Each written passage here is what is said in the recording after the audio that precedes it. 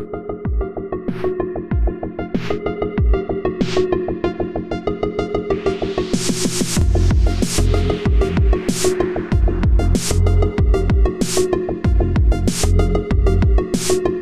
everybody, welcome to the Exit Podcast. This is Dr. Bennett, joined here by Greg Smith, who's an Exit member and runs his own mobile bike repair business. Welcome to the show, Greg. Glad to be here. Good to have you. Now, so I want to talk to you about the business, but I want to start with a little bit about your story. You were doxxed a couple weeks ago, just like I was, but you're self-employed.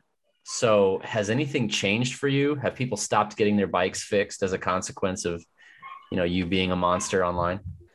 I don't think so. It might have been just a gift from God or something, but the week I got doxxed and everyone was yelling at me, and old classmates from middle school were yelling at me and on Facebook Messenger.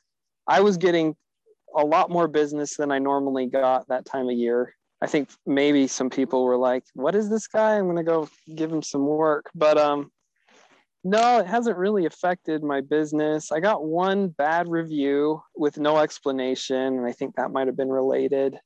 But no, even my very liberal customers, they've still given me phone calls to come out and work. It doesn't really transfer that much, the canceling, to what I've experienced in my real life. I mean, on the internet, I've had all types of mean comments from people that live in the city or around here saying they'll never use my services again and all that. But it hasn't really affected me that I've been able to notice. I'm sure someone out there is like, I'm not using him again, but I haven't noticed.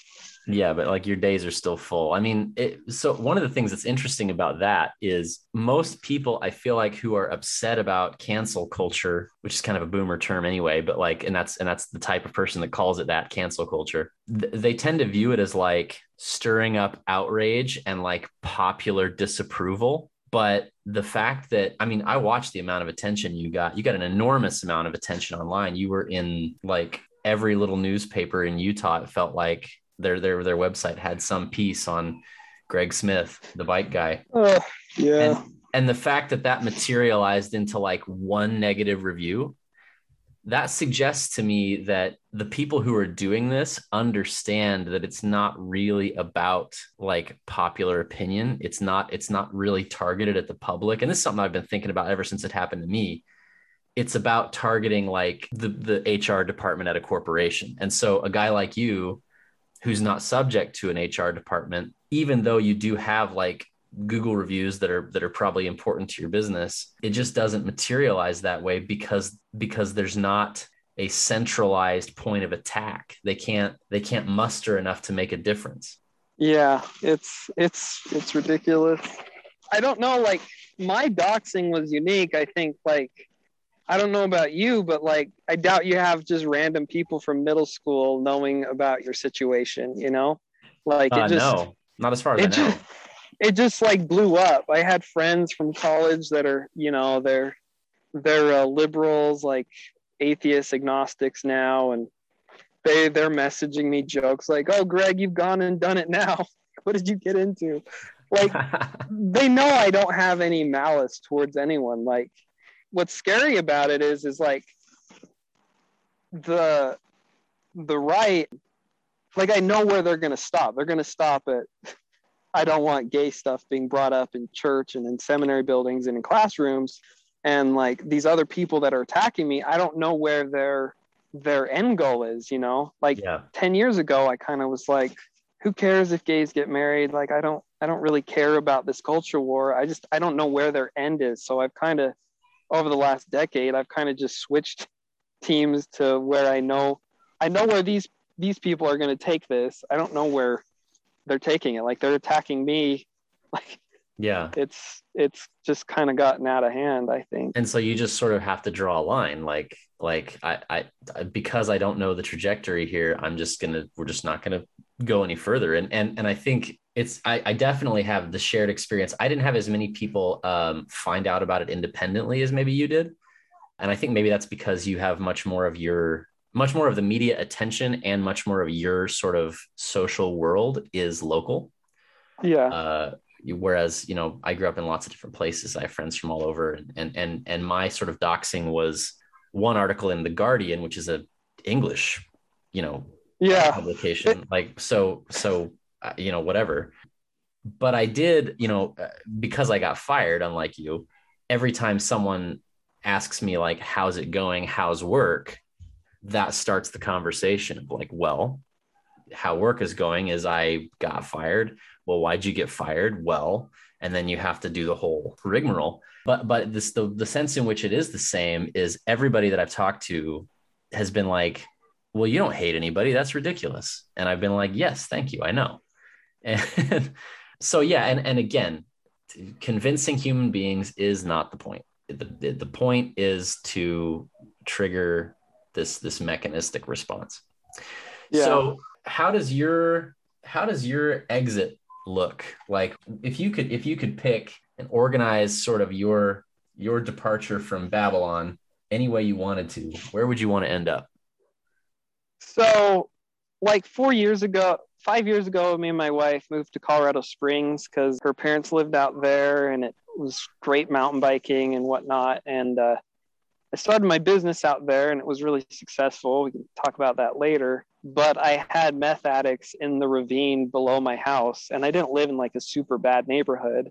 And then we just started, where are we going to raise kids? I don't want to raise kids here. So we looked all over Utah and Idaho and Wyoming, and we were just looking at all these little communities, and we stumbled on North Ogden, Utah, which I wanted to be able to bike from my house, and our house budget was under $200,000. So that like ruled out the Salt Lake area and most of Utah County. And we just kind of stumbled up here, and I love it. I live a block away from the mountains, and I'm able to kind of, whatever happens in the world, I'm pretty sure my little neighborhood town is going to be all right. If I had unlimited funds, I'd move to a 2-acre or an acre lot. But I feel like I've kind of been working on my exit for quite a bit, starting my own business and moving here. Yeah. So does that answer your question? So a lot of people that I talk to, they're picturing cabin in the woods, compound, something like that. You're like, you want like 2 acres. You want to be like in the suburbs. You want to be in that community. Is that right? Yeah, but like a community that's actually a community, like right. A lot of suburbs seem scary because you don't know anyone next to you. I've watched and listened to some prepper podcasts, and they're like, the farmland that's next to the cities is not where you want to go if you're, going to the mountains or something, because when people get hungry, they'll just run out to you. Right. I have been looking at property like 30 minutes away from me in the mountains, but I don't know. I think I'm just as safe here, just be kind of fun to have a bit more land, Yeah. I think people really need to focus on like, what's the social cohesion of the area you're planning on moving to? Like, yes. And do they even want you there now? Like, I don't know. So my folks moved to Central Texas, and they were pretty like normie, regular, like 2-income type people, and they didn't fit in. And like my little brother didn't enjoy farm life, and it wasn't a fit for like who they were. And so they just sort of had to leave and go back to, a place where they're more comfortable.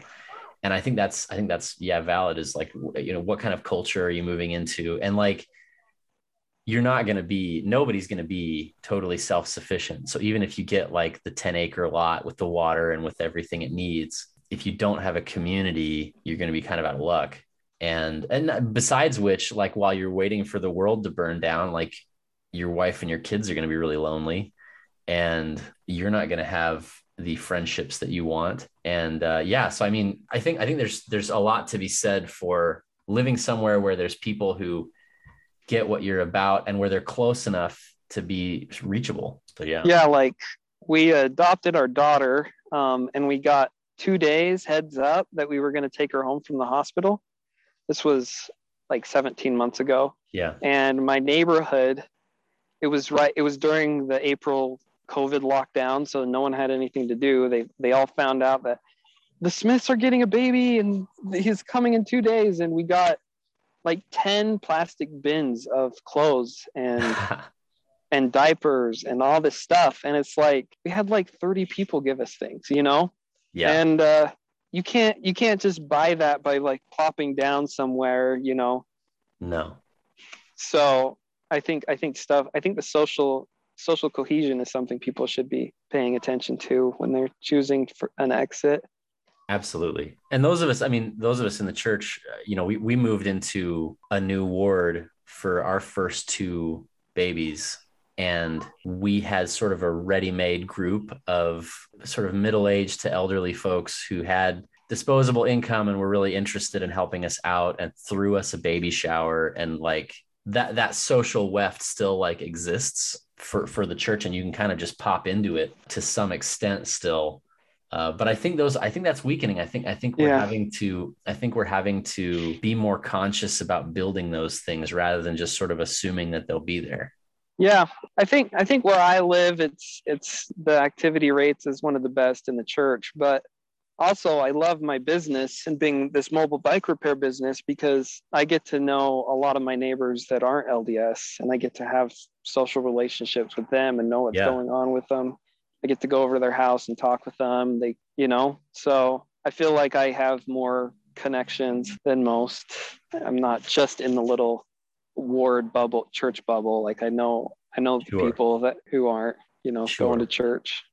And it's good to have a home base, but it's good to also get outside of that home base. And I'm trying to do the same thing with what we're doing here at Exit. I'm trying to use my job as an excuse to like get to know what people are into and like what their hustle is, how do they build their business, who do they know in the area. And it's been a lot of fun so far, just learning a ton about people and what's possible. So that's a good way to get started. Tell me about how you got started with the bike repair business in Colorado Springs, because bikes are pretty simple machines. And so why do people come to you instead of just, YouTube?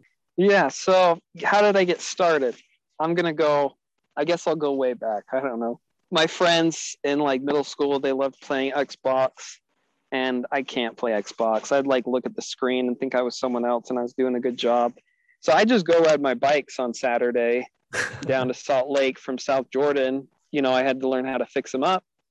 And then my senior year, after I graduated, before I went on my mission, I just started going to DI, picking up bikes, just kind of giving them a really crappy tune-up and selling them on Craigslist KSL.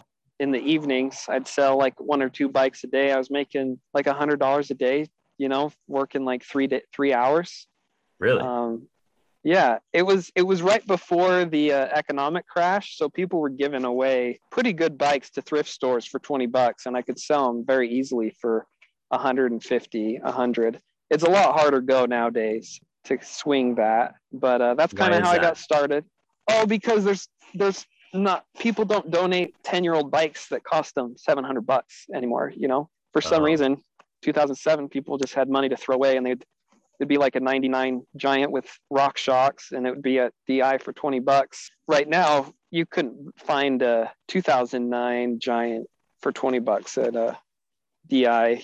No one would even donate it to DI right now. So I wonder if e-commerce has picked things clean. If you've got flippers sort of actively looking and trolling those thrift stores. Yeah, it's probably raised the prices because after I came home from my mission, I just went out on a mission for 6 months. The next summer, I was like, I got a sweet job. I'm going to do this. And then I went, and there was nothing. It was the 2008 crash. Like there was nothing. I was like, this sucks. I made like $4,000 last summer doing this. So that's kind of how I got started. And then I was a teacher's assistant for a mountain bike course while I was going to UVU, and he started a bike shop, and I helped him get his bike shop started, just working as a grunt. Then I moved down to St. George, and no bike shop would hire me because it was the economic downturn. So I just was like, screw it. I'm going to just take out a Craigslist ad. I'll fix bikes out of my Volvo wagon. So I started doing mobile bike repair in 2010, 2011. And I had hardly any tools. I had just a few tubes. And I'd get calls. I'd go out, I'd get one job a day or so. And then And then I started working in bike shops soon after I tried that out. And then we moved down to Colorado Springs. That was like 7 years after I was doing the mobile repair in St. George. And I had this idea. I was only making $13 an hour at this autism school. And I was like, what on earth am I going to do? I want a family. Like, I don't make like any money. And I was like, well, I know how to fix bikes. And then at that time, like 4 years ago, these mobile bike repair franchises were popping up. And I was like, I did that out of the Volvo, and now people are doing it out of Sprinter vans. And I was like, I could do this. I can make money. I'll do this. I got to do something. So it wasn't like, at the time, it wasn't like I want to exit so I don't get fired for my rants online. You know, of course.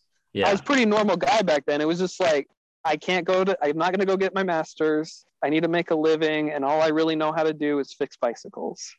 So this is what we got to do.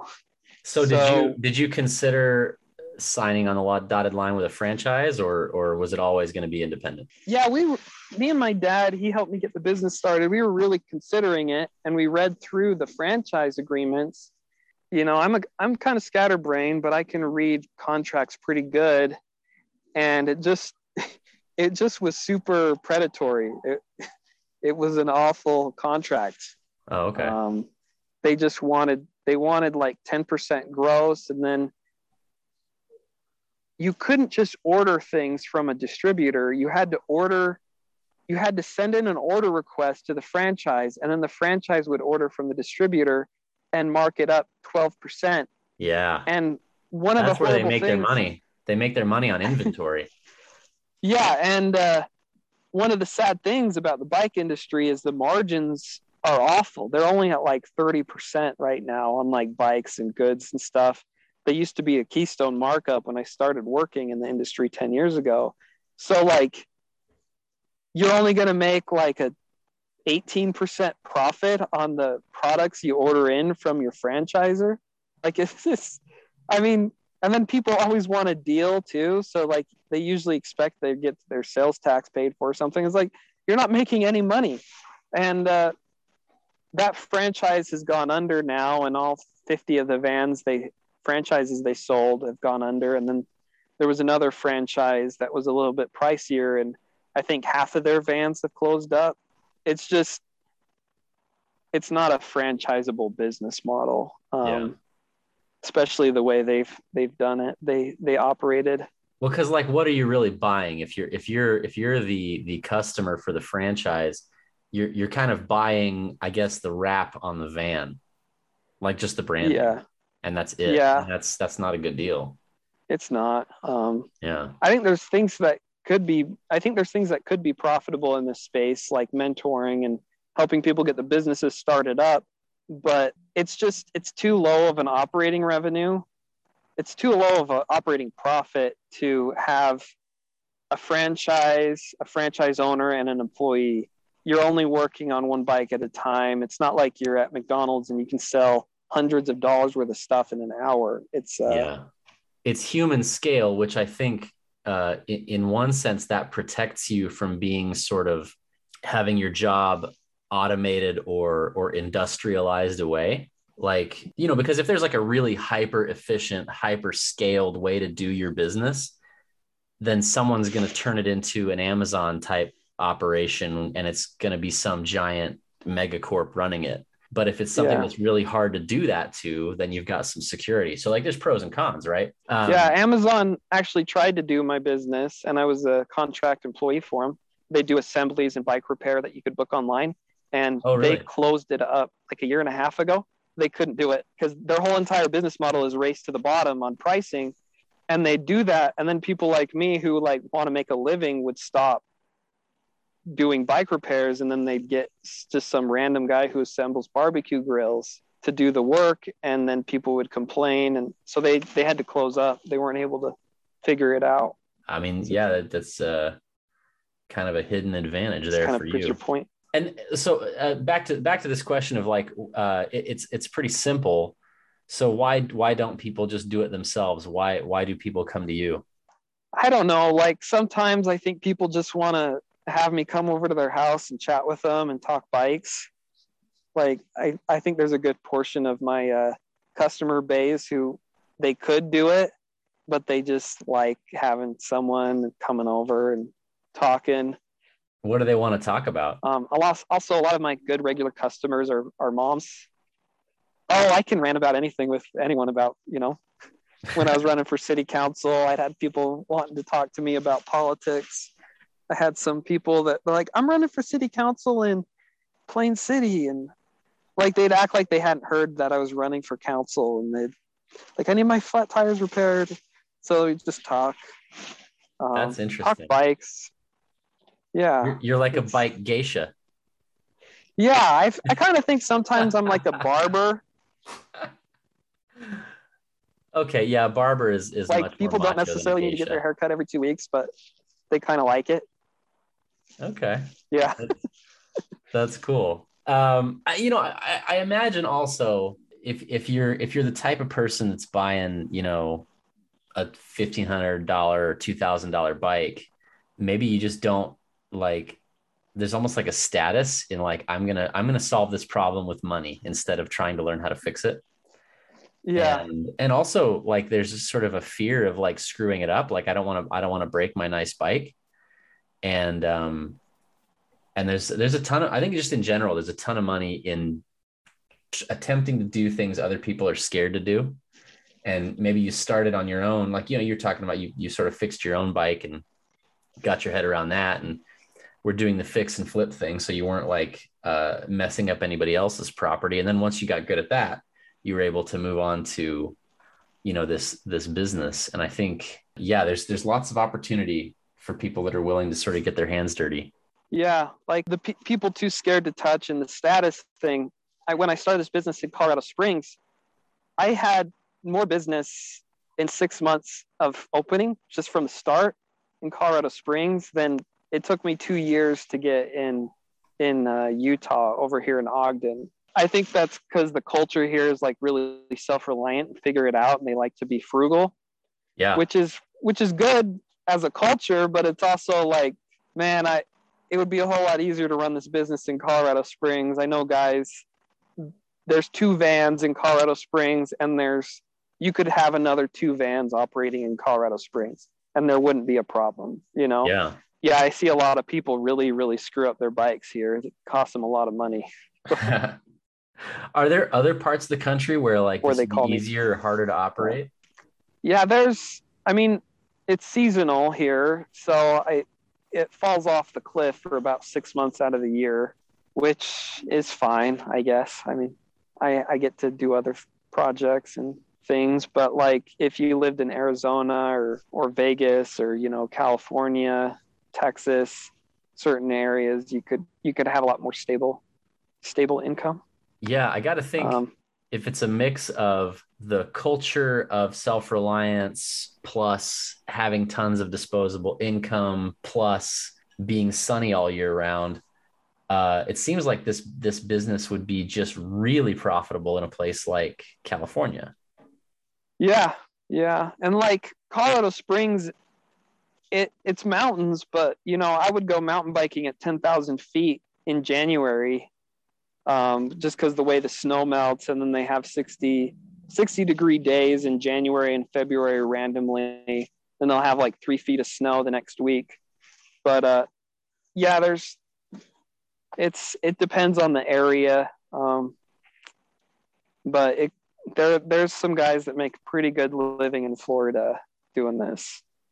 Yeah, I can imagine.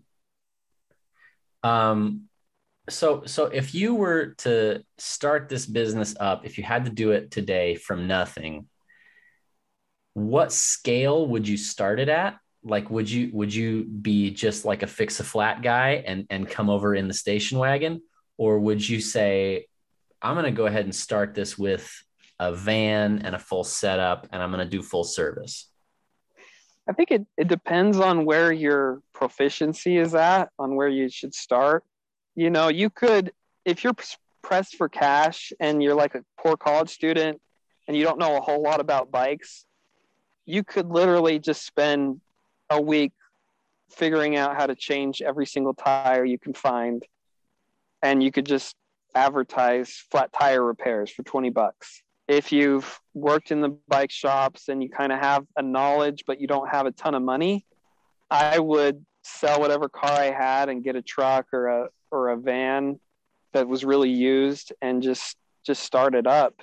Yeah, I think it depends on the proficiency and how much time you want to give into it. How long does it take to go from being a fix a flat type of person to being able to do like full service where you're not really going to run into a problem on a bike that you kind of are stumped by?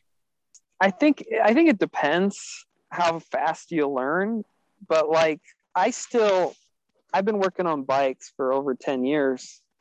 I probably working full time in bike shops and for myself like 7 years. And there's still things I come across that I don't quite understand. You think it's easy, but like I talk to car mechanics. I work on car mechanics mountain bikes. It's like with a car, the alternator, you unscrew the bolts and you put it back in. And on a bike, it's just so much more temperamental. Like one bolt just might need to be tightened to half a turn more. The bearing, like it gets pretty complicated. Because it's mechanical. Like you're actually manipulating the touching moving parts. Whereas in a car, a lot of it is sort of you're plugging sockets into other sockets and things like that. Yeah, and you do that on a bike, but like derailleurs can be bent, and you have to learn how to like bend them back, and you have to learn how to bend back derailleur hangers. But I mean, when I was 18 and I was fixing bikes that were beat up at DI, I wasn't giving them a bike shop quality tune-up before I sold them, but like they worked. People test rode them before they bought them. They still chose to buy them for the price that I had them at, Yeah. So it takes, I would say if you're wrenching for 2 years, then you'd have enough experience. If that's like what you're focused on and you're really trying really hard. If you're like have a high IQ and really good problem solving skills, maybe a year of wrenching in a bike shop and like being super observant on how things work could get you the experience you need. Wow, that's a steeper learning curve than I would have expected. That's surprising. Yeah, I mean, it's like I changed the brake pads on my truck the other day, and it was super simple. You just push out the brake pads and then you put the fluid back in, and it's like that's super easy. But like on a bike, there's like these, I hate them so much. They're the SRAM brakes or the Elixir brakes, and you have to pump them 5 times, and then you have to put the piston out, and you have to turn the knob on the bottom, and you have to squirt the piston. I'm not even making sense explaining it, but like it gets really complicated, and like there's like 20 different disc brake companies, and every single disc brake has a different bleed procedure. So I mean, the higher end stuff, it gets a bit complicated. Like I was working at a bike shop, I don't want to say which one, but like these guys, they had 3 bike shops, and they were all run by brothers, and the dad started the first bike shop, and the shop I worked at, they didn't have anyone that knew how to bleed a disc brake. So they'd have to have the guy from the other city drive over once or twice a month and bleed the disc brakes that were in for service, because none of them had figured out how to do it yet. Wow. I mean, I'm pretty sure they know how to do it now. I hope. But like it gets complicated with and maybe that's another companies. partial answer to like maybe my question about like why don't people just go to YouTube? Maybe that's just kind of a stupid question, because like it's actually a lot harder than people go to YouTube, and like I get comments probably every other week like, I tried to do this on YouTube and I couldn't figure it out. I mean, they kind of solve it. Then there was this one little thing that you can't catch. It's bike repair is very weird. The not to get all technical, but like the derailleur and the chain and the cogs, that is the lightest thing like they've done all types of studies and done gear, like if they should have gearboxes. It's the lightest, most efficient way to move a wheel, but it's very, very finicky. Like And so is it more about like, is there it could be more about like, all types of issues that come up. Sorry, is it more about like book learning, like figuring out exactly the procedure, or is it more about sort of knowing how far you can wrench it, knowing the feel? Like is it more art or science? So I think it's more art, and that's how I learned. There's a bike repair school in Colorado Springs, and they like to say bike repair isn't an art, it's a science. So there's this big debate about it, but like I've met bike mechanics that graduated from the bike repair school, and they're not the best bike mechanics. Just kind of getting in there and figuring it out is, I think, the way to really learn how to do it. I mean, if you're starting a business and you want to learn bike repair, I'm sure the bike repair schools teach you enough to get your feet wet and kind of learn how to work on them. And Yeah. I've considered going to a bike repair school to become a wheel builder, but for me, I think I'm a pretty good bike mechanic, and I'm quite a bit faster than most bike mechanics I know. I'm faster at solving the problems and getting through a bike. I think that's Yeah. from just getting the art of it down. Yeah. What does it cost to go to bike school? Like what kind of time commitment? I think it's like you can do a crash course of 2 weeks and it's like $4,000 or five Wow. grand. When we were starting my business, I knew everything I needed to know to run the business. But my dad, he started his own business doing infrared scanning, and he went to this infrared scanning school program, and it helped him market. So he was thinking, you should go to the Barnetts because it's in Colorado Springs. You should do it. And I'm like, I don't need to do it. It's a waste of my money. I But mean, that's a pretty steep fee for that business. That's surprising, but I guess people are paying it. yeah, like I think they get a lot of their business through like REIs and those like corporate chains. Oh, okay. They'll send mechanics down there, but I'm not quite sure how the business operates. I just looked into it when I was starting the business, and then I was like, Dad, this isn't worth my money. Maybe I should do the wheel building, but just the just the typical mechanic stuff isn't. Yeah, and I wonder if that's kind of a CYA thing for the corporations where they're like it's sort of like a college degree how it weeds people out. And so it's a way to like paywall I the think job. it's kind of a subversion, and I don't like it. I there's this professional bicycle mechanics association, and I joined it, and the guy who's running it was in one of the Facebook groups for bike mechanics. And I mean, over the last 3 years, it just got more and more progressive.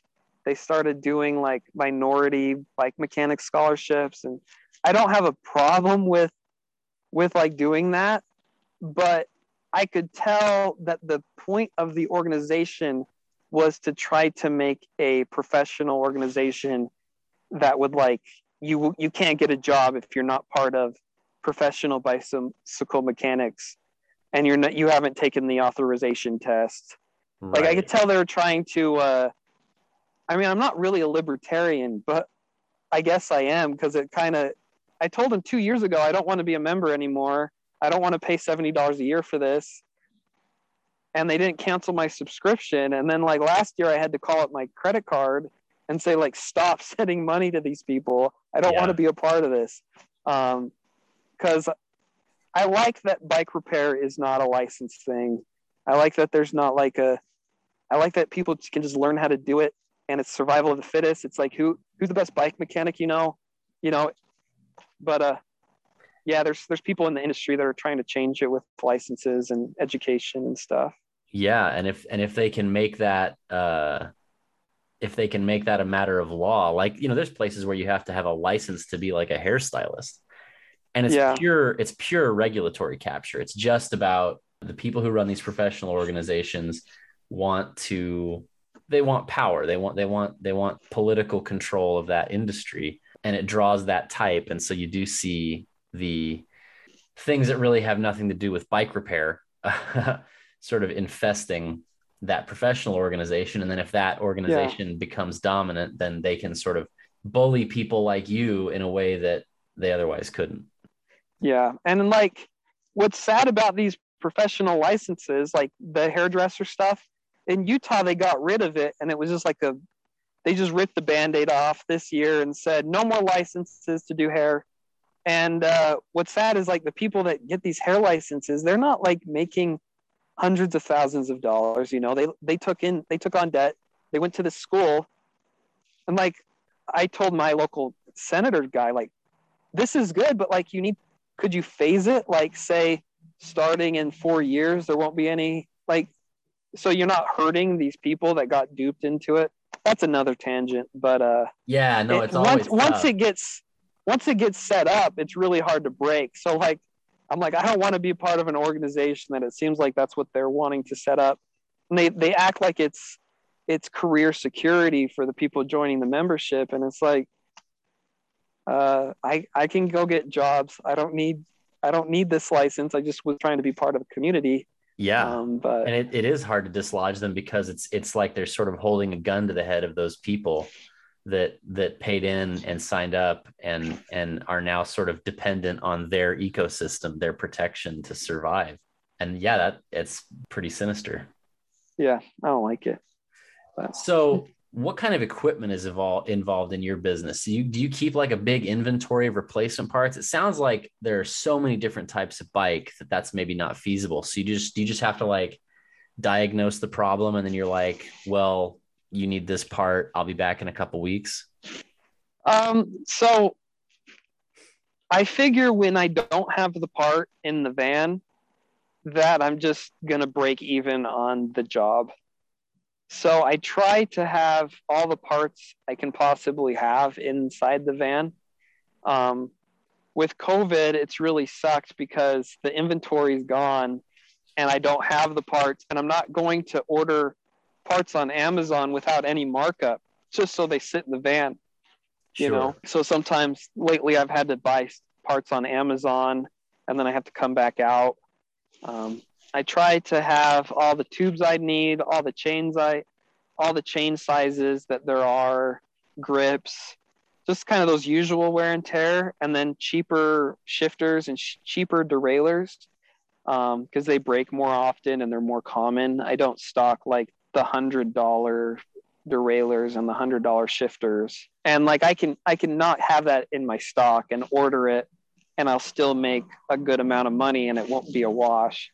But like if I don't have the 14-inch tube in stock and I have to go back home or order it and come back out and the job was only a $50 job, you know.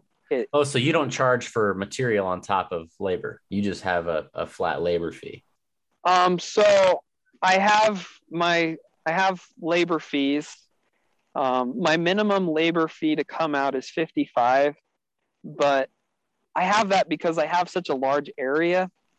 The people all my regulars around like 2 mile radius, no, I'm not going to charge them $55 to come out and fix a flat, but I will if it's 10 miles away, 15 miles away. I'm going to charge my minimum fee to come out. But so I have a minimum fee. I have a pre-ride adjust, which is $55.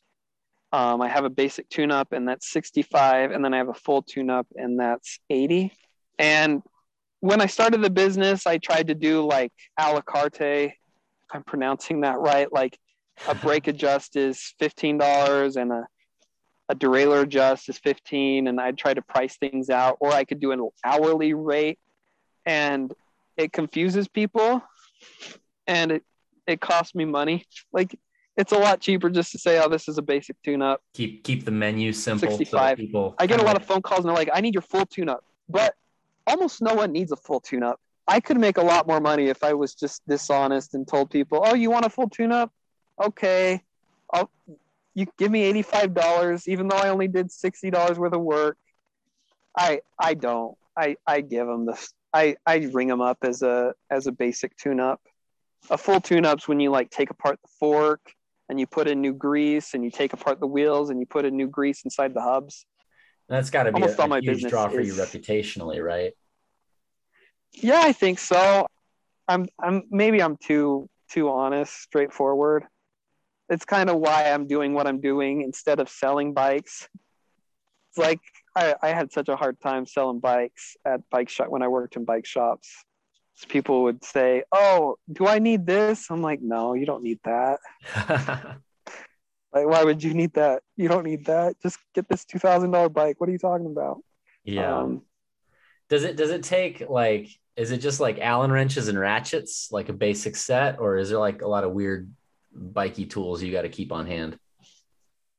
If you wanted to just get into it and offer like basic services, you could do it with like $200 worth of tools. I think I probably have like $4,000 worth of tools in my van, and Wow. because I have all the specialty tools and power tools and all types, and I have like a $500 air compressor that runs on batteries. My pump head cost me $150. It's just to inflate the tires. Like when you're doing it day in, day out, these cheap pump heads, even if they're like $50, a bicycle pump, they bust, you know. Yeah. So stuff adds up. But to get into it and just to make some money on the side, you could do it with $300. I mean, I think I spent 150, $200 buying a tool cabinet and just the little tools I needed to do it out of my Volvo 10 years ago. Okay. So you can do it at any scale you want. Yeah. So like you mentioned a little bit about the range of like what you offer. What types of jobs are the most profitable? Type of jobs that are the most profitable are repeat customers and repeat customers, and then just yearly customers, I think, are the type of people I want. Like mostly moms. There are some guys that call me. I would say 70% of my work is moms contacting me. No, you really are a geisha. Huh. No, it's just they're home. The kids, they want their kids' bikes fixed. The dad's off doing whatever, working. Yeah, and okay, it's man. mobile, I diaper respect the parenting. grind. I respect the hustle. Yeah, That's fine. but yeah, people who don't put up too much of fuss. Not My best customers don't have very super high end bikes. Like when I started this business, I brought in 5 bike demos from a high end mountain bike company called Gorilla Gravity, and I thought I was going to market to. I thought my target market was going to be high end mountain bike and road bikers that want fast service, and they want to look at their bike getting fixed, and they want all this. But I figured out those super high end target customers, they really like going into a bike shop to look at bikes, if they're going to pay for service. Oh, My best customers are just, they have bikes that range from like $500 to $2,000, and almost none of them have bikes over the $2,000 price point. And they go out probably a dozen, 20 times a year. Like they go out enough that their bikes break, but not enough that they're going to learn how to fix them, or like just like active families is probably my target. Active families with decent mountain bikes, and but not like super obsessive. If they get super obsessive, then they want they the can be shop. kind of they want the shop, and then also they can kind of be a pain to deal with. Like if they have like a $6,000 bike, they know how to do a lot, and then they only call you when they're really, really stumped. So I have the $6,000 bike. I'm that type of person, Yeah. so I get along with them. I like talking bikes with them. But they're not like the best, most profitable customers. Got it. So as far as like your costs, it's basically just like gas and time and maybe a little bit of consumables here and there. Yeah. Or are there other costs? Yeah. Operating expenses is pretty low. like if you can get approved for a car loan, a new car loan, you can get approved for a used van loan, Yeah. I have liability insurance and commercial van insurance and PO box for them to ship my products to. Yeah, I don't know. Advertising, website. Yeah. What do you spend on ads? So advertising is interesting. So my first year here in Ogden, kids go around and they sell coupon books. Sure. And they're pretty good coupon books. They're like 40 pages thick. He offered to put me in the coupon book for $1,000. It gets printed out to 70,000 people. And it did great the first year. I was like getting a tune-up at least once a week from this coupon book. So people say direct mail and these print ads are awful nowadays, but I got more business from that than anything I've done. The next year it was like almost non-existent though. So it was very weird. I don't know why I got so much business when I ran the ad the first time. Maybe I think probably the people who were interested in my business contacted me that first year, and then their kids got the coupon book again and it didn't make them use me or not. I don't know. Marketing's weird.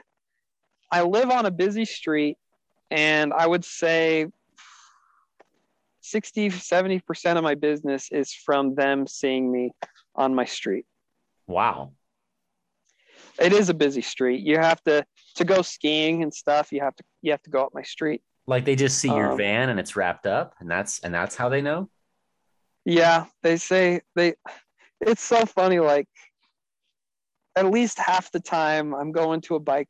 I go to a bike repair job and they're looking at the bike and we're having small talk and they're like, "So do you live on blah, blah, blah?" I'm not going to say my address in this podcast, but, and I'm like, yep. And they're like, "Okay, yeah, we see your van out there all the time." Humans are funny. It's like the first thing that they want to talk about is, "I know where you live. You're at my house, and I know where your house is." It's kind of funny. So that's how you market it. It's sort of not marketing it. It's just sort of letting people find you. Yeah. Does that fill your dance card basically? I also have a Google business listing, and I'm on Facebook and Instagram, and I get customers through there too. And I think you have to have those types of things set up to get people to contact you. I used to have my address on my business listing, and then some drunk guy at 10 o'clock at night tried to kick in my door to get his flat tire fixed. Oh, geez. I took off my address after that. That's wild. So is this business scalable? How would you go about moving up when your workday is full? So we just did a call with a trash bin washing business, and the way this guy scaled his business was he built the truck for himself so that he could start washing bins, and then he just started selling the trucks along with the business model. He started essentially exporting the business model in by selling the truck itself. And so is there a way to sort of package and distribute this business model? Yeah, I think I know quite a bit, not just what we've talked about, getting a business started up and running. I think it would just kind of be a knowledge-based, mentor-based business where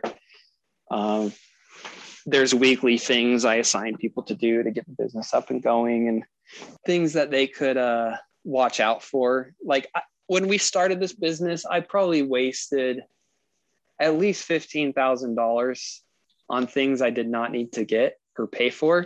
Wow. And when you start a business, like I started in Colorado Springs, there was a lot of networking events, and I can say no to people, but like there's a lot of people wanting to sell you accountants and all these types of things, and you don't need them. But like when you're starting a business, you get nervous and you're like, do I need an accountant? Do I need this? Do I need that? Like maybe I should. Like the bike industry, like when I started my business, I was like, I need liability insurance for my bike repair business. So I contacted some people that fix bikes, and they're like, oh, go to this guy. He specializes in insurance for bike repair. And my van and my business insurance was like, it was like $550 a month. And I spent, so like, it was an absurd amount. And then I finally called a commercial progressive people, and they were like, we can get that all done for you for $180 a month. It's like, wow. There's just things like that. That's like, you need to watch out for. Yeah. Just having a sensei who has your interests at heart. Yeah, absolutely. So I think there's no business to be made in like getting second vans. I mean, you can, but like I was talking to a mobile glass repair guy, and he was telling me his friend owned a glass repair shop, and he hadn't been into the shop in like 6 months. And the guy was doing like 10 windshields a day, and 4 of them were in cash, and he was just pocketing all the cash. Oh, and wow.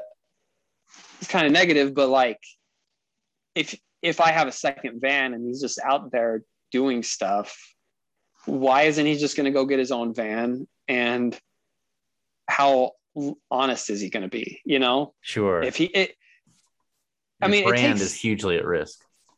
Yeah. And it takes a special type of person to want to do this job. You know, I'm talking to customers while I'm working on their bikes. How many car mechanics do you know would let you watch them while they change out your brake pads or your transmission and chat with you? You know, it's right. Multitasking, but it's also kind of a character thing.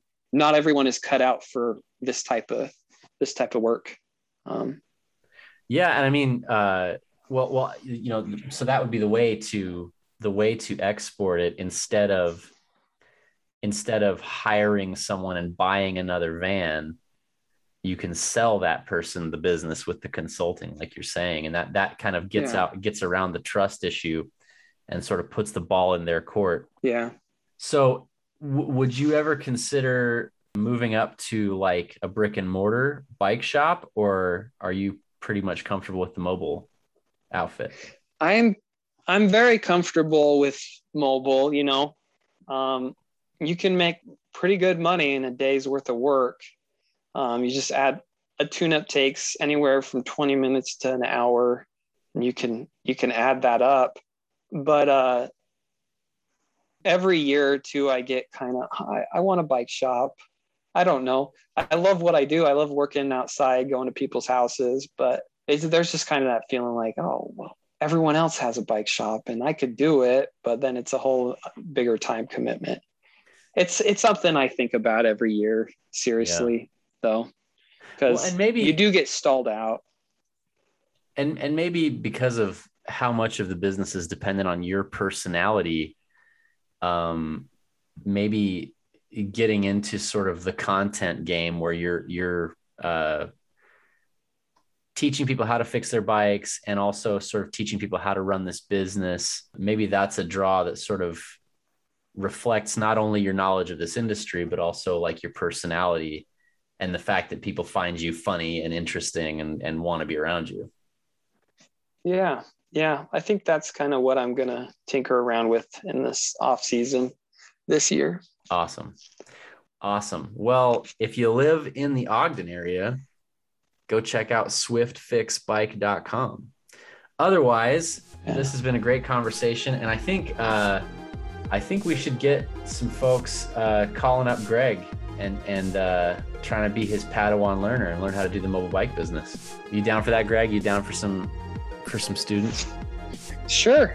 Yeah. Let's send them my way. Right on. This has been awesome. Thanks for your time, man. No problem.